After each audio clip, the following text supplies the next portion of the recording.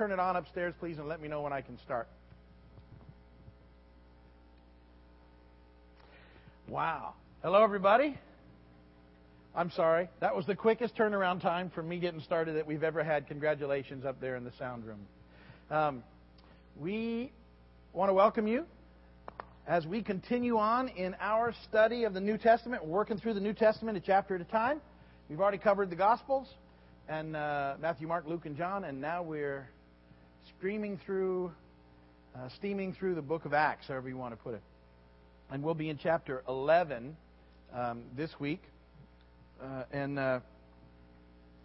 You'll remember, we keep going back to this, but I think it's important, written by Luke, who was a historian and a great researcher, and put a lot of effort into his recording of the events of the life of Christ and the ministry of Christ in the book of Luke, and then in the events of the early church here in the book of Acts. And as I've said to you before, and want you to continue to relate to, this is our history.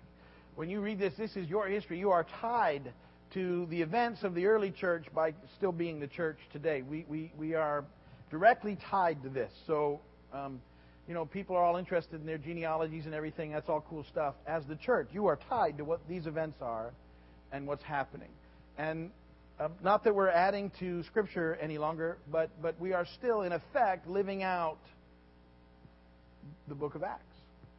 And your stories are being recorded. Well, like I said, they're not going to be added to canon. The book of Acts, in some ways, continues on in us. So make sure you hear me say, we're not adding to Scripture. All right? That's done. And it's perfect the way it is. But we are continuing on in the ideals and the concepts of the early church. That's what we're doing. So you're it. You're just doing what these guys were doing. That's what we're doing. Is we're going out there and living in the world. And I've told you that we have to go, and we talk about simple things here, like trying to do the next right thing. That's a part of what it looks like. By being thankful every day and loving God, by encouraging two people and loving others, so that we can get one more lost child back to dad. That this is what we do, and this is us being the church. And the church is not this building. You're the church. And when we come together, the church is gathering in this building. Our terminology, and I'm in there too. I say I'm going to the church when I mean I'm going to the building, but I know at a deeper level, we're the church. Us folks. We're the church. And when we leave here, we're still the church. We're just the church out there, which is where we have the most impact. We come in here and we get fellowship, and we charge up a little bit, and we focus, and we worship, and we learn, and we do all the things that we're supposed to do, and then we go out there. And the neatest thing that we've got is when we do these things, the church has left the building. That's the best thing that we got going, and that's good stuff. The church has left the building, and it's being the church in a world that desperately needs it to be the church, and that we're learning, hopefully, to get our voice back. And that, we talk all the time about how we've lost our voice in the culture because we got off track at some point, and instead of being a place that loves people well, we somehow became this real critical thing, and we're just judging everyone, and we realized we forgot about the grace of God and our desperate need for it, and that we're just sinners saved by grace, and maybe a little further along on the journey with God than those who aren't in yet, but certainly nothing to say, hey, we got it all figured out about, and that we can go and extend this grace that God's given us to the world around us. And as we do, and as we love them well, we get opportunities to present to them somehow this radical message that we possess, the gospel, the good news of Jesus Christ.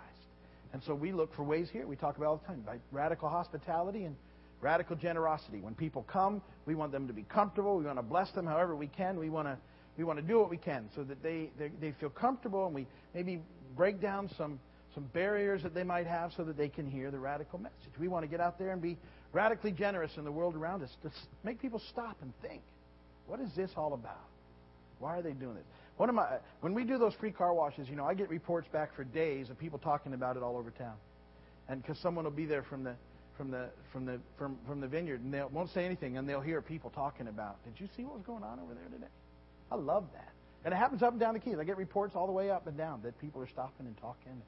They were driving through on their way up, and they stopped at a place up there and were saying, we had the craziest thing happen to us. I love that. They can't, because they can't process it. So it's wonderful stuff. So we're just trying to live out this book, the one we're studying now. We're just in it. And so when we read it, I hope you feel connected to it. You should. It's your history. It's your history. You're tied in His story to what's going on with these guys. Now, as we move into chapter 11, remember we're sort of these are these chapters where things are slowly changing. The first, quite a few chapters were really sort of about Peter and his ministry. It's about, in the beginning, Jesus coming and the Holy Spirit and falling and all these things. But we've really been following the Apostle Peter and his ministry throughout most of the chapters. We got a brief introduction to Saul in chapter 9, and he started doing some ministry, and then he's been sent off to Tarsus because he was too hot for the church at that moment. And he's gone to Tarsus.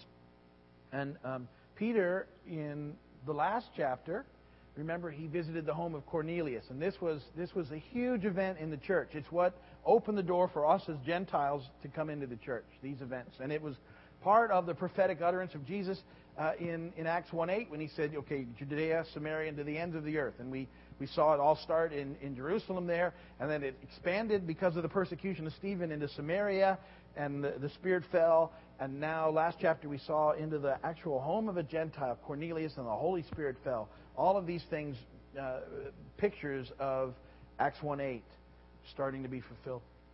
And so we looked at Peter, going and giving that radical message we talk about into the home of Cornelius, and they got saved. They came to Jesus, and the Holy Spirit came, and so this was a huge deal. And part of this huge deal was that Peter got that vision in chapter 10 of all these, what he considered unclean animals and stuff, and the Lord saying, go kill and eat, and 3 times, and he said, never, never, never, and finally he sort of put it together. That the Lord was giving him a message, and it prepared him to go into a Gentile's home. That was a huge deal. I touched on it last week. Before we read, let me touch on it again, because in Acts 11, we're going to see that the circumcised believers are they're a mess because they hear the reports that Peter has gone into Cornelius' home. And when you see it, it's not that he preached to them. That was different enough. You know what they're hung up on? He ate with them. Now, that's what they're going to say. You sat down and you ate with them. Why is that such a big deal? You know why? Biblically, people always wonder why we do so much food here, and they think, oh, gee, I just like to eat, and that's true. But there's a deeper thing, and there is throughout the New Testament. There's this amazing fellowship and bond that happens when people eat together. It's a biblical thing. And in the time that this book was written, it was a sign of acceptance. If you sat and ate with somebody, it said, I accept you. And remember, we talk about all the time that we're to accept people where they're at. Doesn't mean that we agree with everything that they're doing, or that we're saying, oh, it's okay and nobody's got to change. It just means, hey, okay, we accept you. And that's why we break bread the way we do. It's a big part of that, is that there's something in it that's deeply spiritual, believe it or not. So, why was it such a big deal for a Jewish person to eat with the Gentiles? And let me go back into it. Remember that you've got the Jewish people who are the chosen people of God, and they know it. And yet for hundreds of years, they've been oppressed and subjugated by Gentile nations. And they just have gotten to the point where they've said, we've got to deal with this. They're oppressing us. There's nothing we can do. We're not strong enough to deal with it. But we are not going to associate with them in any way. And they had made it a part of their law that there would be no association with Gentiles, none. Particularly, except in cases where they had to, but not certainly at the level of fellowship of eating. No way. And it was just not something that a Jewish person would do ever. And so Peter goes into Cornelius' home because of this vision, and not only preaches to him, but sees the Holy Spirit come, and somehow then he just says, well, he sits down and eats, and he hangs out with them. And remember, we saw some things softening, because before that, in Acts 9, we saw that Peter was staying with Simon, who was a tanner, which means he cleaned animal hides, who would have been considered unclean. That was a big first step. So there's these little baby steps that happen to make this thing happen. But it's significant in the life of the church. And so the believers are astounded to see God extending to the Gentiles what they'd been given in Christ, in the Holy Spirit. And so this was a big deal. And I think it's interesting because some of you may experience it's like sometimes there'll be a church that's been around for a long time, and all of a sudden there's a change in the area or in the neighborhood or something, and different people come into that church, and it changes, and some churches can't handle it, and because they're not like us, and sometimes they all of a sudden there's more of them than us, and see, that has to be dealt with because it's not them and us, it's us. And there's an acceptance that has to take place. And that's what the Jewish believers were going to have to do. See, they had to. This was huge. This was this concept is you've got to kind of wrestle with was huge. That they were going to have to allow Gentiles in at some level, and it would be a big deal. But again, see, this could have just split the church wide open, and it doesn't. They make a way by the anointing of the Spirit. And that's a very, very good thing. Okay. Having preambled now for half of the time.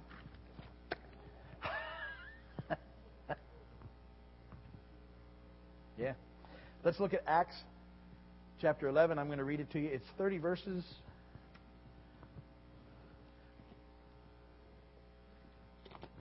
Beginning in verse 1. The apostles and the brothers throughout Judea heard that the Gentiles also had received the word of God. So when Peter went up to Jerusalem, the circumcised believers criticized him and said, "You went into the house of uncircumcised men and ate with them." Again, like I said, that's the sticking point. Not that he preached to them, not that this other stuff happened. How could you sit down and eat with them? Big deal. And Peter began and explained everything to them precisely as it had happened. "I was in the city of Joppa praying, and in a trance I saw a vision. I saw something like a large sheet being let down from heaven by its four corners, and it came down to where I was. I looked into it and saw four-footed animals of the earth, wild beasts, reptiles, and birds of the air. And then I heard a voice telling me, 'Get up, Peter, kill and eat.' I replied, 'Surely not, Lord. Nothing impure or unclean has ever entered my mouth.' The voice spoke from heaven a second time, 'Do not call anything impure that God has made clean.' This happened 3 times, and then it was all pulled up to heaven again. Right then, 3 men who had been sent to me from Caesarea stopped at the house where I was staying. The Spirit told me to have no hesitation about going with them. These 6 brothers also went with me, and we entered the man's house. He told us how he had seen an angel appear in his house and say, 'Send to Joppa for Simon, who's called Peter. He will bring you a message through which you and your whole household will be saved.' As I began to speak, the Holy Spirit came on them as he had come on us at the beginning. And then I remember what the Lord had said, 'John baptized with water, but you will baptize with the Holy Spirit.' So if God gave them the same gift as he gave us who believed in the Lord Jesus Christ, who was I to think I could oppose God?" When they heard this, they had no further objections and praised God, saying, "So then, God has granted even the Gentiles repentance unto life." Now those who had been scattered by the persecution in connection with Stephen traveled as far as Phoenicia, Cyprus, and Antioch, telling the message only to Jews. Some of them, however, men from Cyprus and Cyrene, went to Antioch and began to speak to Greeks also, telling them the good news about the Lord Jesus. The Lord's hand was with them, and a great number of people believed and turned to the Lord. News of this reached the ears of the church at Jerusalem, and they sent Barnabas to Antioch. When he arrived and saw evidence of the grace of God, he was glad and encouraged them all to remain true to the Lord with all their hearts. He was a good man, full of the Holy Spirit and faith, and a great number of people were brought to the Lord. Then Barnabas went to Tarsus to look for Saul, and when he found him, he brought him to Antioch. So for a whole year, Barnabas and Saul met with the church and taught great numbers of people. The disciples were called Christians first at Antioch. How's that? Pretty cool. Your ancestors in his story were first called Christians in Antioch.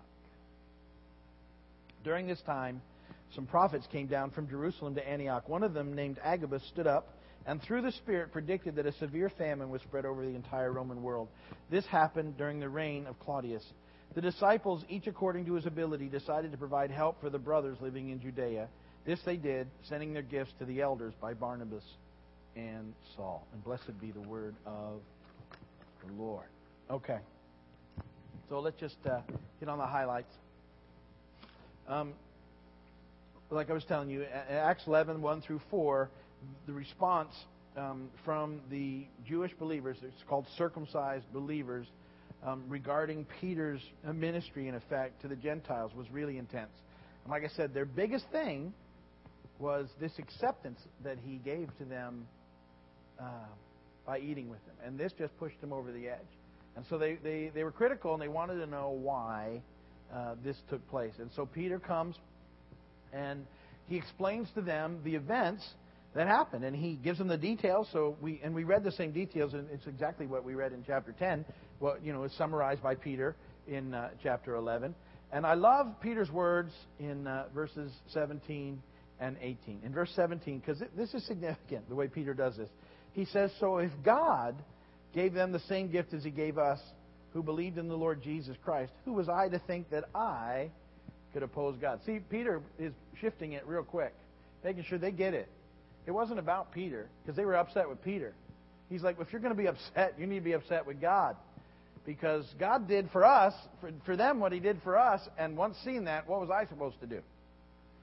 And when they heard this, when they got that figured out, it wasn't about Peter eating with those guys, it was about the movement of God. Their response in verse 18 is where it changes now the church forever. So then God has granted even the Gentiles repentance unto life. And there we go. That's cool stuff. And it's a significant change. At that moment, everything changes because the focus of the church now includes Gentiles. It's a huge step. Before it was only for Jewish people.